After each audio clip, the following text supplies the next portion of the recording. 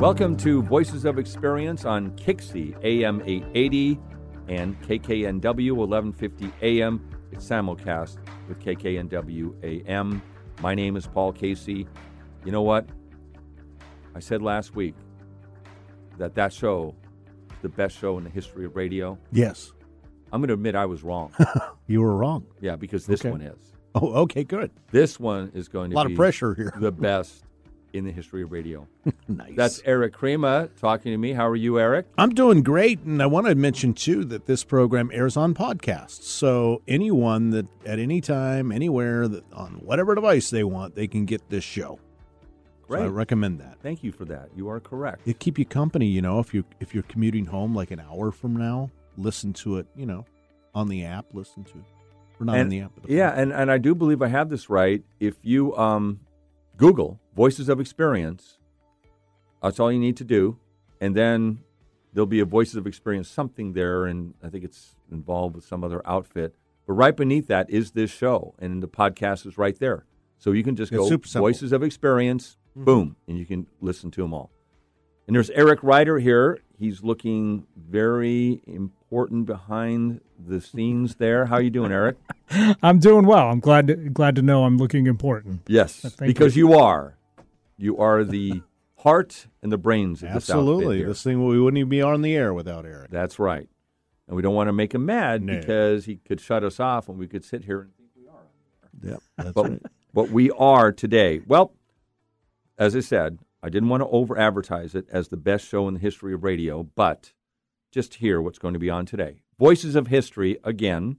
Yes. 50 years ago today, this event took place in Long Beach, California Harbor. That's all I'm going to give you. And if you have it, great. If you don't, that's great too. Our feature today is Seattle University's president, Eduardo Peñaver. He is, again, the president of Seattle University. He spoke to the Rotary Club about 3 weeks ago, and I really thought the speech was really captivating because we hear so much about freedom of speech on campuses and things like that, and people not being able to express themselves. He jumped into it in pretty good detail, and I think it's worth hearing what he had to say. Our comedy clip today is from Pat Cashman and Lisa Foster. And the subject I'm going to play from their podcast is something called earworms. Do you know what that is? Earworms. You should in this business. Do you, Eric Ryder? Sure. It's just a song that gets stuck in your head and you can't get it out. See, I have not heard that, but it makes sense. Yes. No, my brothers used to torment me with the idea of earwigs. That they would get in and eat my brain while I was sleeping, and maybe that's where the insomnia comes from. But okay, that possibly could be totally different. But earworms. Earworms, and I've got mine. So they talk about that today, and I think it's made some really good points about that. The only thing I really don't like about it is you'll hear when we hear it is that one of the songs they play. That's the earworm I have now. Oh, no. Yeah, I can't get it Earworm out. by Pat Cashman. Right, exactly. So anyhow, the other thing we're going to be talking about today is during a lull we have later in the show. I won't say it's a lull, but it's like subjects we meander about, meandering musings. I'm stealing that from Neil Peterson. That's what he does in his blog. And as a matter of fact, I got some of my information from his blog on catalytic converters. We know about those. They've been getting stolen in record numbers. He just gives a lot of practical advice on that, which I didn't know, and I'm going to share some of that with the audience today. We're also going to be visiting with the 12 most beautiful places to visit in Washington State, according to TripAdvisor. I think before the show we had an idea that majority of them are over here on the west side, but there are a couple on the east side of the state, which are very great attractions as well. And then I'm just going to end with something along the lines from Entrepreneur Magazine about 15 jobs that you can work at home. So that's great. Go with that today. Let's just get right to Pat Cashman and Lisa Foster with a slice of their peculiar podcast.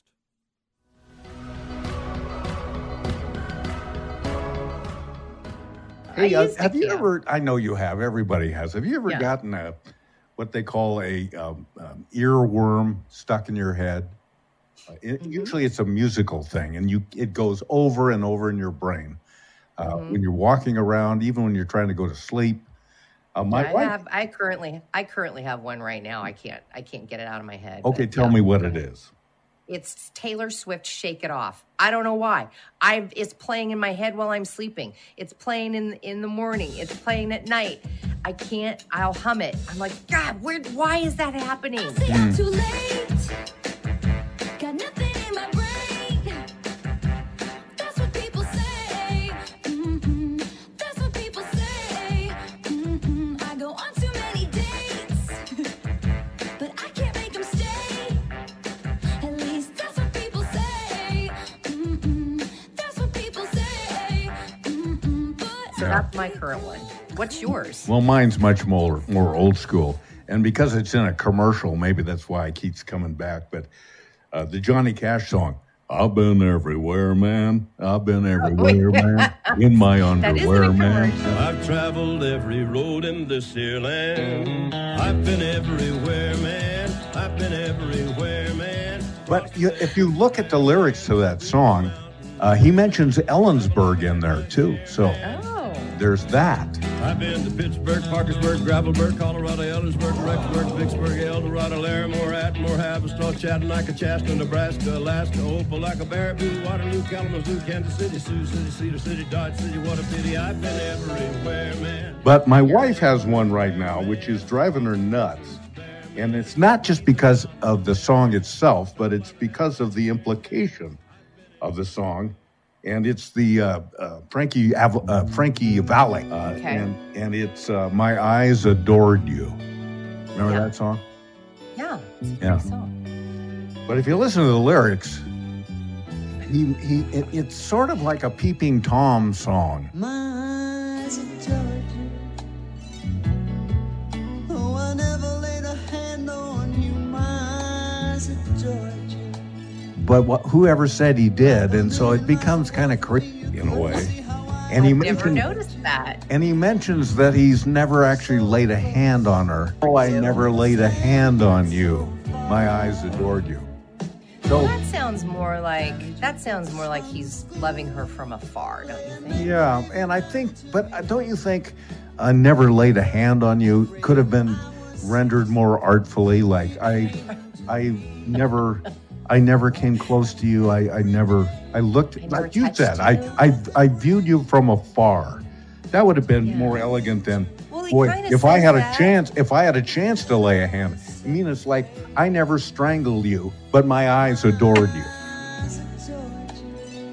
Well, I didn't take it like that. Well, I never whipped you or beat you to the pulp. I never garroted you, but my eyes adored you.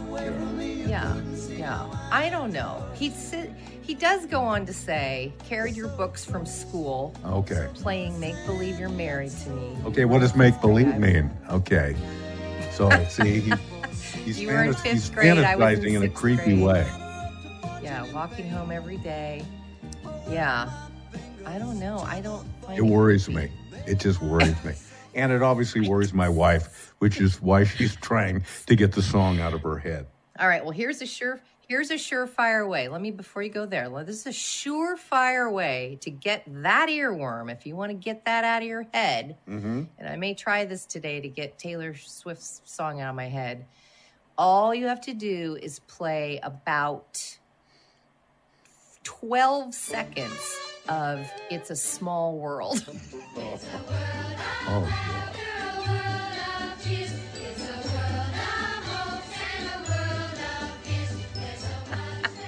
Just 12 seconds will do it. I promise you. but that is trading prisoners for arms. That's no good. I know, but just telling you, I know it would work, but it would work. a horrible price to pay. Yes.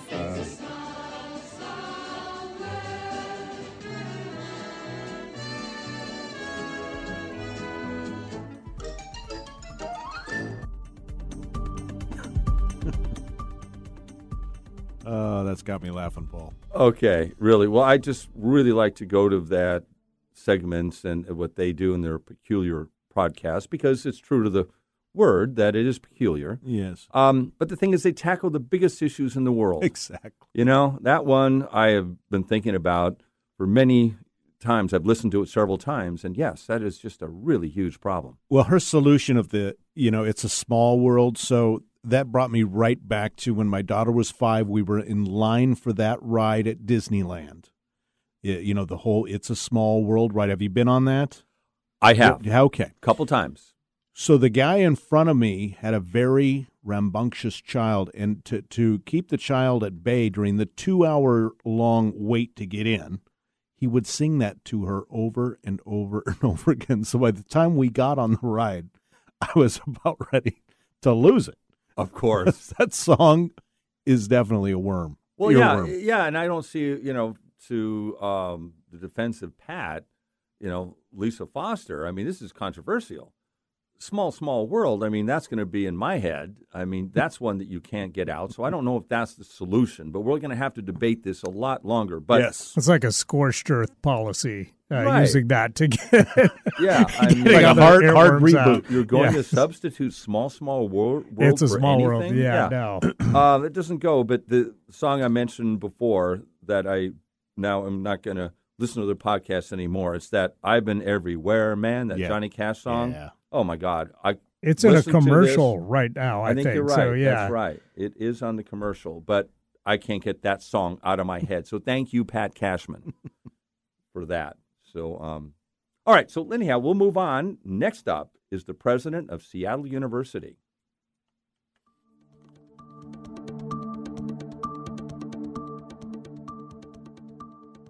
Eduardo M. Peñover is Seattle University's 22nd president.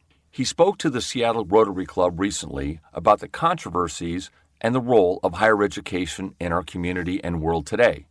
Freedom of speech, of course, is a major issue on college campuses, and he addresses that. Now, his remarks have been edited because of time limitations. He was dean of Cornell University's Law School from 2014 to 2021. He clerked for U.S. Supreme Court Justice John Paul Stevens. His law degree is from Yale Law School, but his most important credential is that he is a native Washingtonian and grew up in Puyallup. The most frequent thing I'm asked is about the state of freedom of expression on campus. And some of the concern over the state of speech on campus is really the product of a fairly concerted campaign in certain corners of the media, motivated by a hostility towards higher education, which is perceived as too liberal. And that hostility long predates the current conversations about campus speech. And I think we can see evidence of this in the fact that some of the contemporary critics of higher education are some of the people who until just recently were complaining about the lack of free speech on campuses have sort of pivoted to taking affirmative efforts to stifle progressive campus voices, often using the coercive power of the state to accomplish that. So some of those who as recently as 3 years ago were complaining about the lack of freedom of speech on our campuses are now promoting sweeping and often fairly vaguely worded bans on so-called critical race theory on public university campuses. So just to give one example, in 2019, the Florida governor, Ron DeSantis, criticized higher education institutions for failing to protect freedom of speech on campus. And he said, and I'll quote, "It's imperative for the future of our society that our state colleges and universities protect a culture of free speech on their campuses." And I agree. He urged Florida universities to sign a pledge to protect freedom of expression, and they did. But then this past year, Governor DeSantis signed what he calls the Stop Woke Act, which, among other things, prohibits private employers with more than 15 employees from advocating certain perspectives on questions of racial justice in employee training sessions. And a federal judge recently enjoined the enforcement of that law as he called it a fairly flagrant violation of private employers' First Amendment rights. And that law also applies to any mandatory activities in public K through 20 education in the state of Florida. The Florida law's provisions ostensibly targeted at so-called critical race theory, and I put that in scare quotes just because the definition of that in the act is so broad that it might be read to prohibit, for example, a university official endorsing the idea of affirmative action or asserting that black people experience any kind of systematic disadvantage in American life. Now, Florida is hardly alone in this effort. in a recent study by the pro-free speech organization PEN America, found that 36 states have introduced legislation aiming to prohibit the teaching of critical race theory, with nearly 40% of those bills targeting higher education along with K through 12. And every one of those pieces of legislation was introduced by people who recently were criticizing universities for failing to protect free speech. Now, critical race theory is not the only issue where the expression of progressive ideas on campus is being stifled. Idaho's anti-abortion laws are so broad in their reach that the University of Idaho recently issued guidance to its faculty that they must remain studiously neutral and particularly not endorse abortion rights in their discussions of that issue with students, and that the state might consider any affirmative support of abortion rights by faculty in the classroom or in one-on-one conversations with students to constitute a felony. Now, you might be tempted to argue, and I think there would be a discussion to be had here, right, that it's correct that faculty should try to remain neutral in the classroom and talking about controversial issues, right? But I think it's important to recognize that the same law that might turn that into a felony would not prohibit the faculty member from advocating in the classroom or in one-on-one conversations with students the perspective that abortion is wrong and should be prohibited under all circumstances, right? So it's not consistent with the free expression of ideas. And so I just want to, so kind of stepping back from that, let me just be really clear at the outset that multiple things can be true at the same time, right? It can be true on campus that there are a dearth of conservative voices, and there are on campuses, right? Samuel Abrams, a political scientist at Sarah Lawrence, found that among college professors, liberals outnumber conservatives by about 6 to 1. And at colleges in the Northeast, the ratio is 28 to 1. It's also true that in certain occasions, universities have failed to adequately protect the academic freedom or freedom of expression of students and faculty who've expressed controversial views, and disproportionately those who have expressed controversial conservative views. And part of that is because progressive views on campus are not particularly controversial, right, because of that imbalance. So that can be true as well, right? And yet some, and I'm not saying all, but some of the loudest voices who have been sort of relentlessly attacking higher education for its failures are doing so in bad faith. And they're not really interested in promoting academic freedom or freedom of speech or viewpoint diversity, not trying to make higher education better, but they're just interested in kind of tearing down public confidence in higher education. Rather than point scoring, I think what we actually need is a really good faith conversation about how we can teach our young people about the value of free inquiry and open civil disagreement. Free inquiry and civil disagreement are really essential elements of the future of our democracy, and I think they're central to the university's mission of fearlessly searching for the truth and preparing the leaders of tomorrow. And these are important lessons that we need to be teaching our students. And teaching them requires that we expose our students, and I would say, and ourselves as educators and researchers and administrators, to a wide range of ideas, including ideas that we might consider to be wrong or mistaken or even offensive. In a society where robust but civil engagement across disagreement is the rare exception, the university needs to be a place where that happens. It needs to be countercultural in that regard.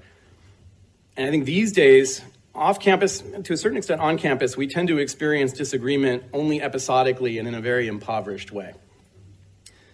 Emotionally manipulative algorithms stage manage our online experiences to ensure that the forms of disagreement that we encounter are usually anything but thoughtful. They're aimed at promoting virality, and so they're algorithmically designed to intentionally make us angry or perhaps feel morally superior, but not to encourage us to reflect or help us discern. Our lack of experience with truly thoughtful and thought-provoking disagreement has led to a collective atrophy of the virtues essential to civil discourse. And we can think about those virtues from the perspective of the listener and the speaker. So on the one hand, if we're to have productive engagement, we need to be willing to speak even when what we have to say can give offense, right? Even to people we usually find ourselves in agreement with. And that doesn't mean we should aim to give offense, right? But it can often happen. We need to have the courage to speak, but we need to speak in ways that affirm the dignity and the value of those people we disagree with, without sugarcoating our disagreement. And then on the other hand, we can't really make progress in our search for the truth unless we're willing to listen and engage even to people with whom we disagree. And again, even when they express views that we find unsettling or perhaps offensive. And fostering these virtues is an area where universities have frequently recently fallen short, more often than not because they fear controversy or bad publicity. I think more that than an affirmative desire to promote or suppress a particular point of view. And I say that having kind of lived through those controversies with other administrators and hearing them speak. They often will express a really strong desire to promote different points of view, even while they're struggling with the negative publicity, the tweet storm that something is generating. I'm very proud that last year, when a conservative student group at Seattle University's law school invited a speaker from an anti-LGBTQ rights group, the Alliance Defending Freedom, to come speak on campus, the talk went forward without any disruption. And you don't read that story in the press when it happens like that, right? You only read about it when it's disrupted. We received a small number of requests from law school community to cancel the speech. The law school's dean properly rejected those requests, explaining that we don't cancel student-sponsored speakers because of the point of view the speaker expresses. And rather than disrupting the speech, the law students did exactly the right thing. They set up a table and engaged in their own counter speech, or chose not to attend the talk. Our goal at Seattle University is not to avoid disagreement, but to become and teach our students to become better at disagreeing. Seattle University's president, Eduardo M. Peñover, in a recent address to Seattle Rotary Club number 4. You're listening to an encore show from Voices of Experience. We'll be back with brand new episodes beginning on Wednesday, May the 10th. Coming up in just a few moments will be Neil Peterson, and he's going to be talking about how to prevent your vehicle from getting broken into, or under, I guess, and prevent your catalytic converter from getting stolen. There is some real solid advice here that you can use. And again, that's coming up. Neil had his catalytic converter stolen a couple of months ago himself, so he knows firsthand what it's like and how expensive it is to get it replaced. If there's anything that you would like to suggest that we address on the show coming up beginning on May the 10th again, call the Voices of Experience hotline at 425-653-1166, 425-653-1166. If there are things that we can address that you're interested in, we'll be happy to take a look at that. Again, that number is 425-653-1166. Let's see, we're going to move into our Voices of History phase and what's going on this day, or a couple days before and a couple days after. Anyhow, let's get it rolling. On October 30th, 1938, Martians invaded our planet and annihilated much of the population with heat rays. Do you remember that? Little before my time. Yeah, it was a terrible thing, but it was a fiction, and it was called War of the Worlds, with Orson Welles broadcasts that originated from Mercury Theater in New York. I didn't really know what happened because I've always heard that they had a disclaimer at the beginning saying, this is not true, fellas out there, okay? This is all fake. Don't worry about it. And then they launched into it. But still, people went insane, and a lot of people, from what I understand, died. Yeah. People tuned in late. That's it. And why, Eric, did they tune in late? Well, I believe that there was the music on one of the other major networks, and when they switched to a song that people weren't crazy about, I guess they started surfing the dial. Well, that is probably some of it because, there are millions of people listening to the radio. But what I read when I was doing my deep research into this is that there was a ventriloquist on another station like NBC or something, and that ran like 5 or 8 minutes over. And this show was underway when they tuned in, and that's why so many people didn't hear the disclaimer. Why would you tune out from ventriloquism on the radio? I have no idea. That's a hard thing to pull off. I never thought about that. That's another reason I don't never see those lips moving. Yeah. Well, maybe it wasn't a ventriloquist. What's the one that's got the clown on their, that's a ventriloquist. Yeah, they have a clown on their thing. I guess that's another reason not to like that. I may have to go back and research that more, but it does sound crazy. I'm a ventriloquist. Not as crazy as aliens have taken over, but still pretty crazy. Very true. All right, well, let's move to 50 years ago today. I've got this one, I'm thinking. But go ahead. You do? All right. Howard Hughes the spruce goose, Yes. flies for the first time. At one time, it was the largest aircraft ever made. It had a wingspan, again, I didn't know this, over 100 yards of football field. It was larger Wow. than a football field, the wingspan. Didn't really know why he was doing it, but it was a contract with the U.S. government to try to build this huge floating boat Yeah. that would fly and ship soldiers in World War II off to destinations to fight. Wow. It never really, almost literally, got off the ground. It never did get off the ground, but it did fly. But that will come in just a moment. But I guess it was over budget. Congress wasn't happy about it. So on this day, Howard Hughes took it out of the hangar in Long Beach, California, and it was on the water is where it took off from. I understand it got 700 feet in the air, went for 1 mile, and then landed in. And that's the one and only time this aircraft ever flew. Wow. So he landed it. Now where did it end up? Do we know? Thank you for that. It was like you teased me. I said, I'm Eric, reading ask me upside this down here." question, and you did. It is now at the Aviation Museum in McMinnville, Oregon, Oregon. Oh, 50 wow. miles southwest of Portland. I got to go see that. That I is feel neat. the same way. I wish I had known that before I did this research into this. And again, this comes courtesy of History Channel, all these that I'm getting. It's a fascinating site. So if you're into this stuff, visit that. So after all these years, do you think they spruced it up again? I Sorry. don't know. That's a good one. That. Sorry. I'm just can't wrap my hands around that or head around that one. November 3rd, 1998, former professional wrestler Jesse the Body Ventura is elected governor of Minnesota. His opponents, Hubert Humphrey, son of former Vice President Hubert Humphrey, and the mayor of St. Paul, Minnesota. They spent over $4.3 million on their campaigns. Ventura, the Reform Party candidate, spent $250,000. Wow. He raised his money by selling $22 T-shirts and accepting $50 donations from supporters. Most of that money was spent on spandex. Yes. Well, he needed some good outfit for the campaign. Of trip. course. But kind of Mr. Plain speaking, why did he win?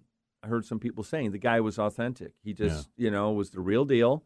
If he said he didn't know something, he didn't know, and he probably said that more often than he said I knew something. But nonetheless, people loved it. And I guess he tried to run for president in 2020. Didn't go far, but he was doing that, I guess. So he's still active in that way.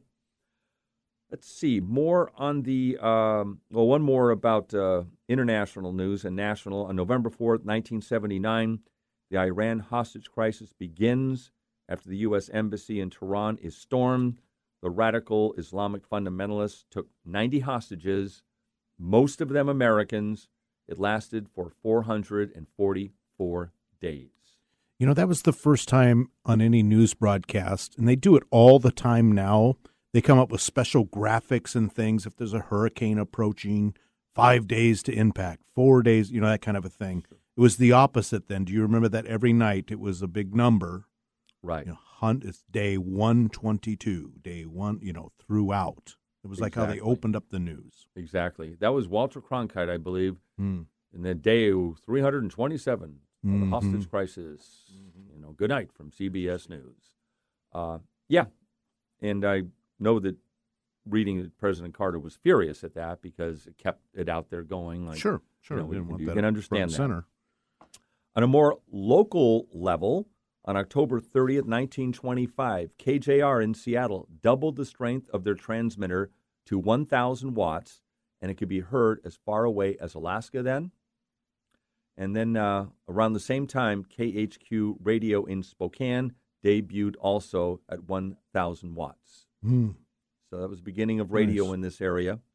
Another radio additive here is that in 1973, KAYE in Puyallup went off the air after a long fight with the FCC, and it was related to what's known as the Fairness Doctrine. The station was accused of bias against Jews and blacks. Really?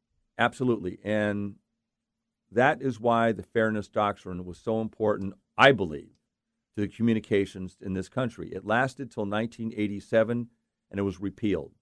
So, for example, if today I say something like, the election was stolen. Yes. And I'm just saying, I know all this stuff.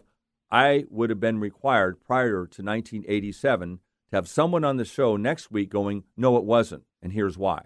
So the audience would hear both sides. Like a point counterpoint. The rise of Rush Limbaugh in the 90s was able to happen because he couldn't get away with all he was saying, all out there. No one else could have under the Fairness Doctrine. And I think that was one nail in the coffin, in my view, as to where we're at today with so many people just having their own news sources. There's other things, of course, but that was the beginning of it. Interesting, yeah. Anybody want to comment on that? You can call 425-653-1166. Leave your message. If you have any other view on that, we'll get it on the air. That's 425-653-1166. So that takes care of Voices in History today. Boys and girls, what'd you think? I feel pretty good about how I performed. I do too. I missed a couple. Right. And they were mostly positive this week. Well, that's due to Eric. I'm looking at Eric. He's staring at me from last week. We're so I was depressing. waiting. I was trying to think back to my history with the Spruce Goose, and I was like, wait a minute. Did it crash? Are we going to end with that? Yeah, Paul's doing this. It must have crashed. No, it landed safely. Always fascinating stuff. Yeah, I hope so. I enjoy it, so I hope other people do. And again, that one the local came from historylink.org, and that's a local organization, nonprofit that was started by the late Walt Crowley. Remember him? Oh, yeah. He started this site, and it's just wonderful, and it's nice to just dip back into the history of this state as well. I feel smarter. Good. Well, let's see. Where we go from here is Adele Ferguson. She was the first female journalist in Washington State, and I had the opportunity to interview her about 20 years ago, and she worked for the Bremerton Sun. In 1957, she was excluded from a journalist tour on the USS Nautilus, a nuclear-powered submarine. And the reason she was excluded is that because she was a woman. And she wrote a column about, this is mine, the snub on the sub. Nice. I made that one up. You made that up. I don't usually do good at that stuff, but I went, wow, that kind of came to me. The snub on the sub. And she wrote a column, and it attracted a nationwide audience. And the Navy reversed themselves and said, we'll allow you on the sub, and gave her a personal tour. Nice. But that's Adele Ferguson. Let's pick up with my interview with her, and that's what she talks about, her first part of the interview. What story did you write that you believe had the biggest impact on a given situation? The one that probably got the most attention was when the submarine Nautilus came to Seattle back in the late 50s, and they put a notice out, that it was going to sail up to Everett, and the media was invited to. A few select reporters were going to get to go. So we sent my name in, and the Navy called back and said I couldn't go. And we asked why, and he said, well, you're a woman. I said, well, yeah, I know that. I noticed that. Gosh, I look in the mirror all the time. So they said, well, we don't allow any women on the Nautilus. I said, well, why not? And they said, well, there are all kinds of powder rooms for the men, but there aren't any for the women. And I said, well, we don't have the separate facilities at home either, but it doesn't cause any problem. My husband goes when he goes, I go and I go. And he said, well, you can't go. And I said, it's only going to be a couple of hours. Surely I can hold it from here to Everett. He said, you can't go. Well, I called Henry Jackson. He tried to do something for me, and they refused. I called U.S. Senator Margaret Chase Smith of Maine, who was the first woman to ever go aboard a Navy ship of the line, and she hadn't been on the Nautilus either. So, but the Navy said, well, all right, they'll make a little deal with me. Okay, I can come down to the Nautilus, and I can step on board the deck of the Nautilus, and just before they leave, I have to get off. And I said, no thanks. And I wrote a story about it, and it went everywhere. It ran all over the United States, particularly heavy, on front page stuff in the Navy towns and the other towns. And the Navy was just catching hell from the Army and the Air Force and the other outfit. What a big bunch of pansies you guys are. Anyway, a year later, the Nautilus came back, and I got a letter from the Navy officially inviting me to sail up to Everett on board the Nautilus. And I went on board, and they did a little ceremony and had the sailors out on deck, and they gave me some cartoons showing a little outhouse on the deck of the Nautilus, and sailors marching up and down, and they made me an honorary member of the crew. And before I left, I didn't really have to go, but I thought, I owe myself this. So I did go.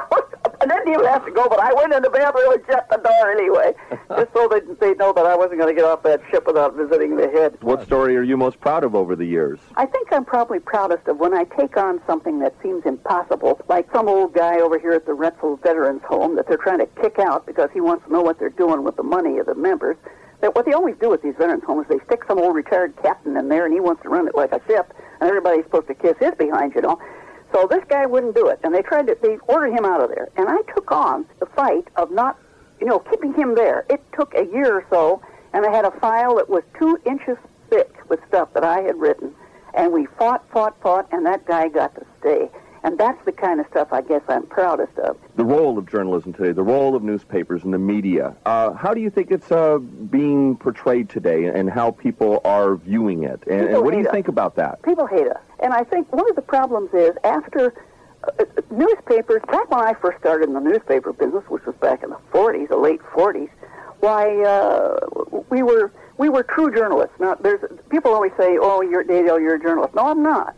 I'm a columnist. A journalist is not supposed to have any bias or any opinion. A journalist presents the facts the way they are. Well, it got into advocacy journalism, and I think the teachers did it. The teachers in the journalism schools were sending these kids out of the schools and so forth who were going. If they were the environmental reporter, they took the inside of environment, and everything was environment and anti-business and industry. And if they were in politics, they chose they picked their party. And if you were somebody who was a conservative, then you were kinder to the Republicans than you were the Democrats, and vice versa. And people got tired of that. Reporters have tried to be more like what the big shots on TV are. They want to be part of the story. And I think they have to step back and not be part of the story. And if the editors let them get away with it, it's the editor's fault. They shouldn't do that. Are you optimistic about the future of this state? Oh, sure. What the heck? Yes. We have trade. We're very friendly with the Asians. We got Governor Kerry Locke. Now, he's a nice guy. And it will be a good governor if he doesn't go overboard. But yes, I'm very optimistic about the future of this state. Very much so. What can we expect in the future of Adele Ferguson? Well, God knows I don't know. I'm stuck with this column. I can't. Every time I seem like I want to stop it, I get an enormous amount of mail. I get a lot more mail than I did when I was also a political writer. So I think I'm going to hang around a while longer. I write for about 35 papers in the state, and you get to where you like to write. And the only thing I don't like about it is you got to always have to think about that deadline. You get tired of meeting deadlines. So I guess I'll still be just out there doing what I can, as long as people read it. We just listened to Adele Ferguson, who I interviewed about 20 years ago. Adele Ferguson was a journalist. And I bring this up right now because the events that have occurred this week, and that has to do with Tucker Carlson being out at Fox. I never watched Fox News, ever. I have never watched Tucker Carlson on Fox. Now, I can't help but see some of what he has said when I open up my iPhone, and so I've been a couple times clicked on, but that's really about it. I ask some people who I respect who watch Fox, and they'll say to me, well, I just want to know what the enemy is doing, what the other side is up to. My response to that has always been, I kind of know what they're up to. But essentially what they are doing is what many businesses do, and that is find a niche. Get as many people you can in watching or using your product. What they did, though, is took it a step further that if you're running a business you wouldn't do, but it's called divide and conquer. Get your audience fired up, angry. Find a villain, find a weak link, and attack. Like, for example, woke, transgender, those type of issues.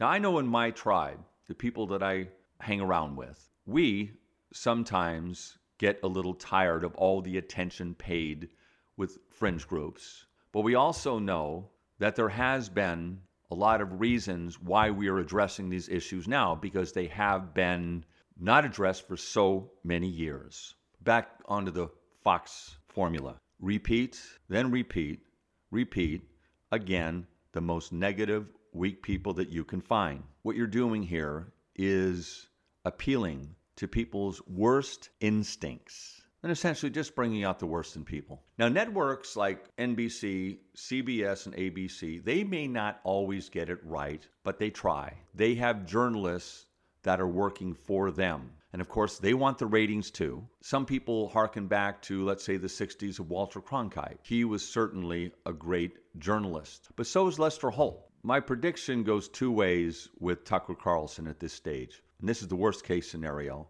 He'll find another network or something along those lines that's even more right of Fox, and he'll build his audience. Or another possibility is that he just kind of fades away. More than likely, what I mentioned first is that he'll find another niche. Tucker Carlson, it's just amazing that he slit his own throat. I mean, he hated Trump. He said that in his text. He said that the election wasn't rigged, but he kept repeating the lie.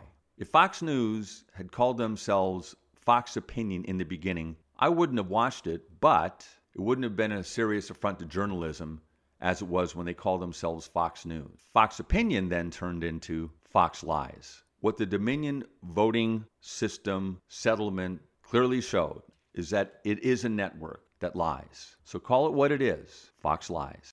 Okay, let's just get back to, after my little tangent here of going on about Fox News, and get back to Adele Ferguson and her background. I think you'll find it very fascinating.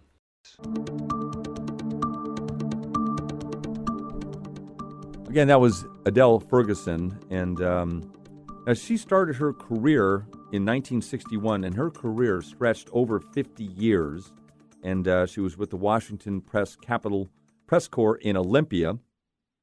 Former Secretary of State Ralph Monroe said of Ferguson's influence in Olympia, quote, elected officials would rush to the one newsstand that carried the Bremerton Sun in the legislative building to see who she had drowned in her column this week. Adele knew how to hit, and hit hard. Love it. She was a pit bull. Yeah. I mean, she really was. Fair, but again, she really took her job seriously. On-the-job training, she never had a journalism course. I don't think she ever went to college. She had like 10 sisters and brothers and moved from Minnesota. Just a fascinating background in history. I actually had an issue that we were trying to get through the legislature at the time, and she slammed the door on that one. But what the heck? She was a good person, and really enjoyed that interview I had with her. And it's, Eric, you just reminded me as well, she has a bridge across Washington State Route 305 near Paulsbo. Yep. That's named after her, the Adele Ferguson overpass in her honor. Yeah, been across that several times, lived in Paulsbo for a while. But I didn't know the backstory, so thank you for that, Paul. Really interesting interview. Yeah, I thought so too. So let's see. We're going to get back to you in just a few moments, and we're just going to exit here for a second and be back with... we're just going to talk about some subjects here.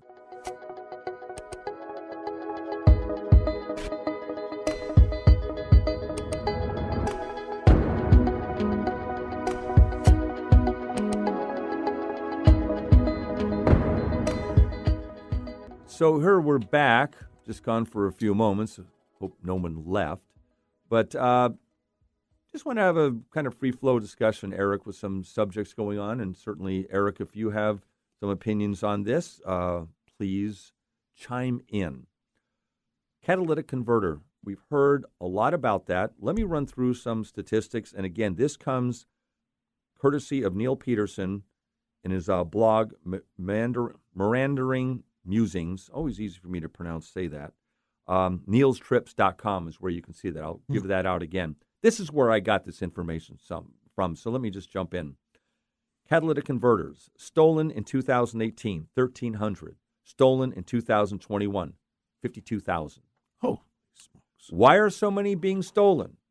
the value and cost of the precious metals inside the catalytic converters, platinum, palladium, and rhodium.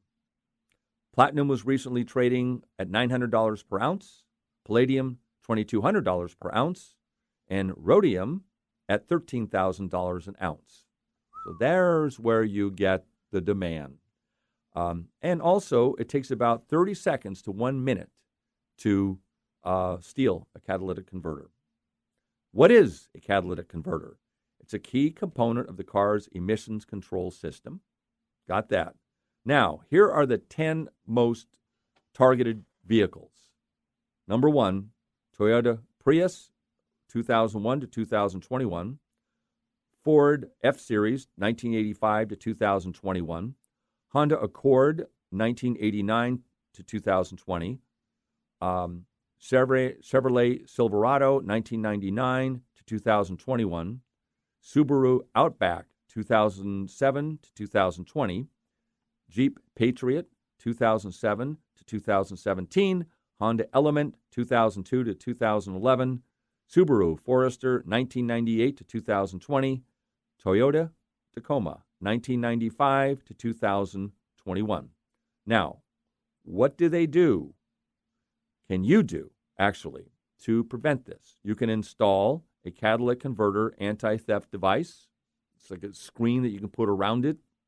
You can also go to a muffler shop and etch the car's VIN number in the converter along with a very vibrant paint job that can withstand higher heat.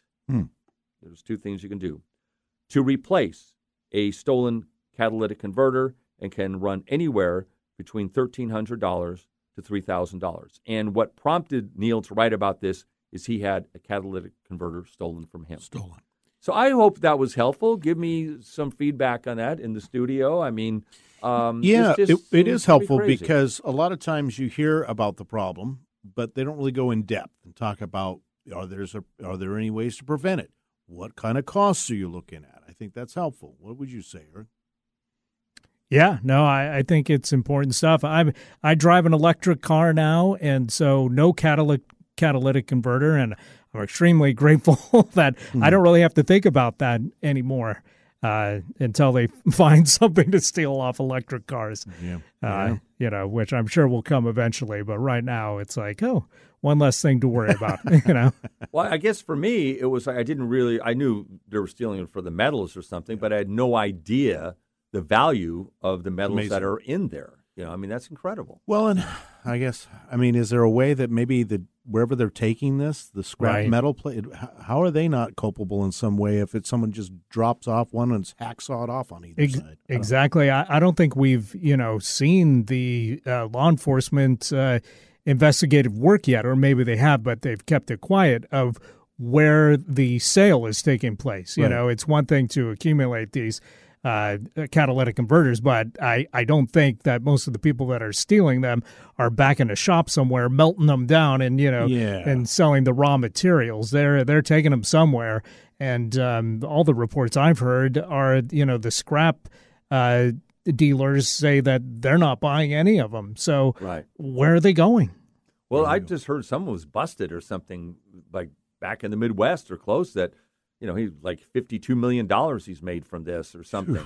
Wow. So there is a market for these, obviously, and there are people that are buying them up for this. So that's a good question, though. But I did read something about that. There was a big bust on this or something. So anyhow, know something that maybe you didn't know before this. And how about this one, shifting to a more pleasant subject, and that would be from TripAdvisor, the 12 most beautiful places in Washington State. I'll just list them off, and then we can talk about them. Snoqualmie Falls was number 1. Mount Rainier National Park. Washington Waterways via ferry. So hop on a ferry and just go for an afternoon ride on the ferry. Poulsbo. Hey, there. little Poulsbo. There you go. Back to Poulsbo's in there. San Juan Islands, of course. North Cascades National Park. Hurricane Ridge Olympic National Park. The Rainforest Olympic National Park, and the Wilderness Coast Olympic National Park. And I didn't know much about this one, but it is on the coast. and you should, if you want to access this, you can go to Lake Ozette or something like that. Yes. Ozette, is that what it Yes. is? Okay. Ozette. And I guess you know something about that. I guess it's really accessible and beautiful. Yeah, and I think there's a lodge there. I've always wanted to go there. I'm not sure if it's on tribal lands or not, but I remember seeing a picture of the lodge. Have you been there, Eric? Have you been to that Lake Ozette? I haven't, but I'm just looking at pictures now. It is beautiful. Real pretty, huh? Yeah. And Lake Crescent is up Yes. there as well, and that's another beautiful spot. Yeah. That drive around Lake Crescent Yeah. is amazing. I've got to give it to Snoqualmie Falls, though. That's where I asked my wife to marry me. Oh, good. Yeah, way back in the 80s. All right. Well, you got to get a copy of this show. It's and still play it working. tonight. You're going to The probably file's get still a nice working. dinner or something That's else, right. huh? Very nice. I missed 3, actually, when I got off of this, but Mount St. Helens National Park is there, National Park Grand Coulee Corridor, National Scenic Byway, which is a desert corridor. I had to look this up, 150-mile desert corridor around, obviously, Coulee Dam. And then there's a Sun Lakes Dry Falls State Park. Let's say that one more time. Sun Lakes Dry Falls State Park, because it used to be the largest waterfall in the world, and now it's dry. I don't know why, but that's there. And then there's a Steptoe Butte State Park, 3,600-foot mountain that is, on a clear day, you can see 200 miles, and it's located in the Palouse Rolling Hills. It's about 28 miles north of Washington State University campus. You know, regardless, Paul, I would recommend anyone that lives in the state and just doesn't sort of get out of King, Pierce, and Snohomish County to really take a weekend and drive to other places of this state. It is beautiful, and it's unlike any other state in the nation in terms of topography and climate and the trees, and then you go to mountains, and it's just amazing. And I only say that because when I lived in Bend, Oregon, I didn't take enough advantage of all the scenery and things to do there because I lived there. I felt like, I'll get to it next weekend, Yes. and you just don't. We all do that. We're truly blessed. I mean, our natural surroundings are, some of the most gorgeous in the world. And, Washington State, it's the smallest state, landmass-wise, in the West. True. And have all this, it's a big state, Mm-hmm. but, it's not like Wyoming or, Sure. Nevada, would drive forever, or California.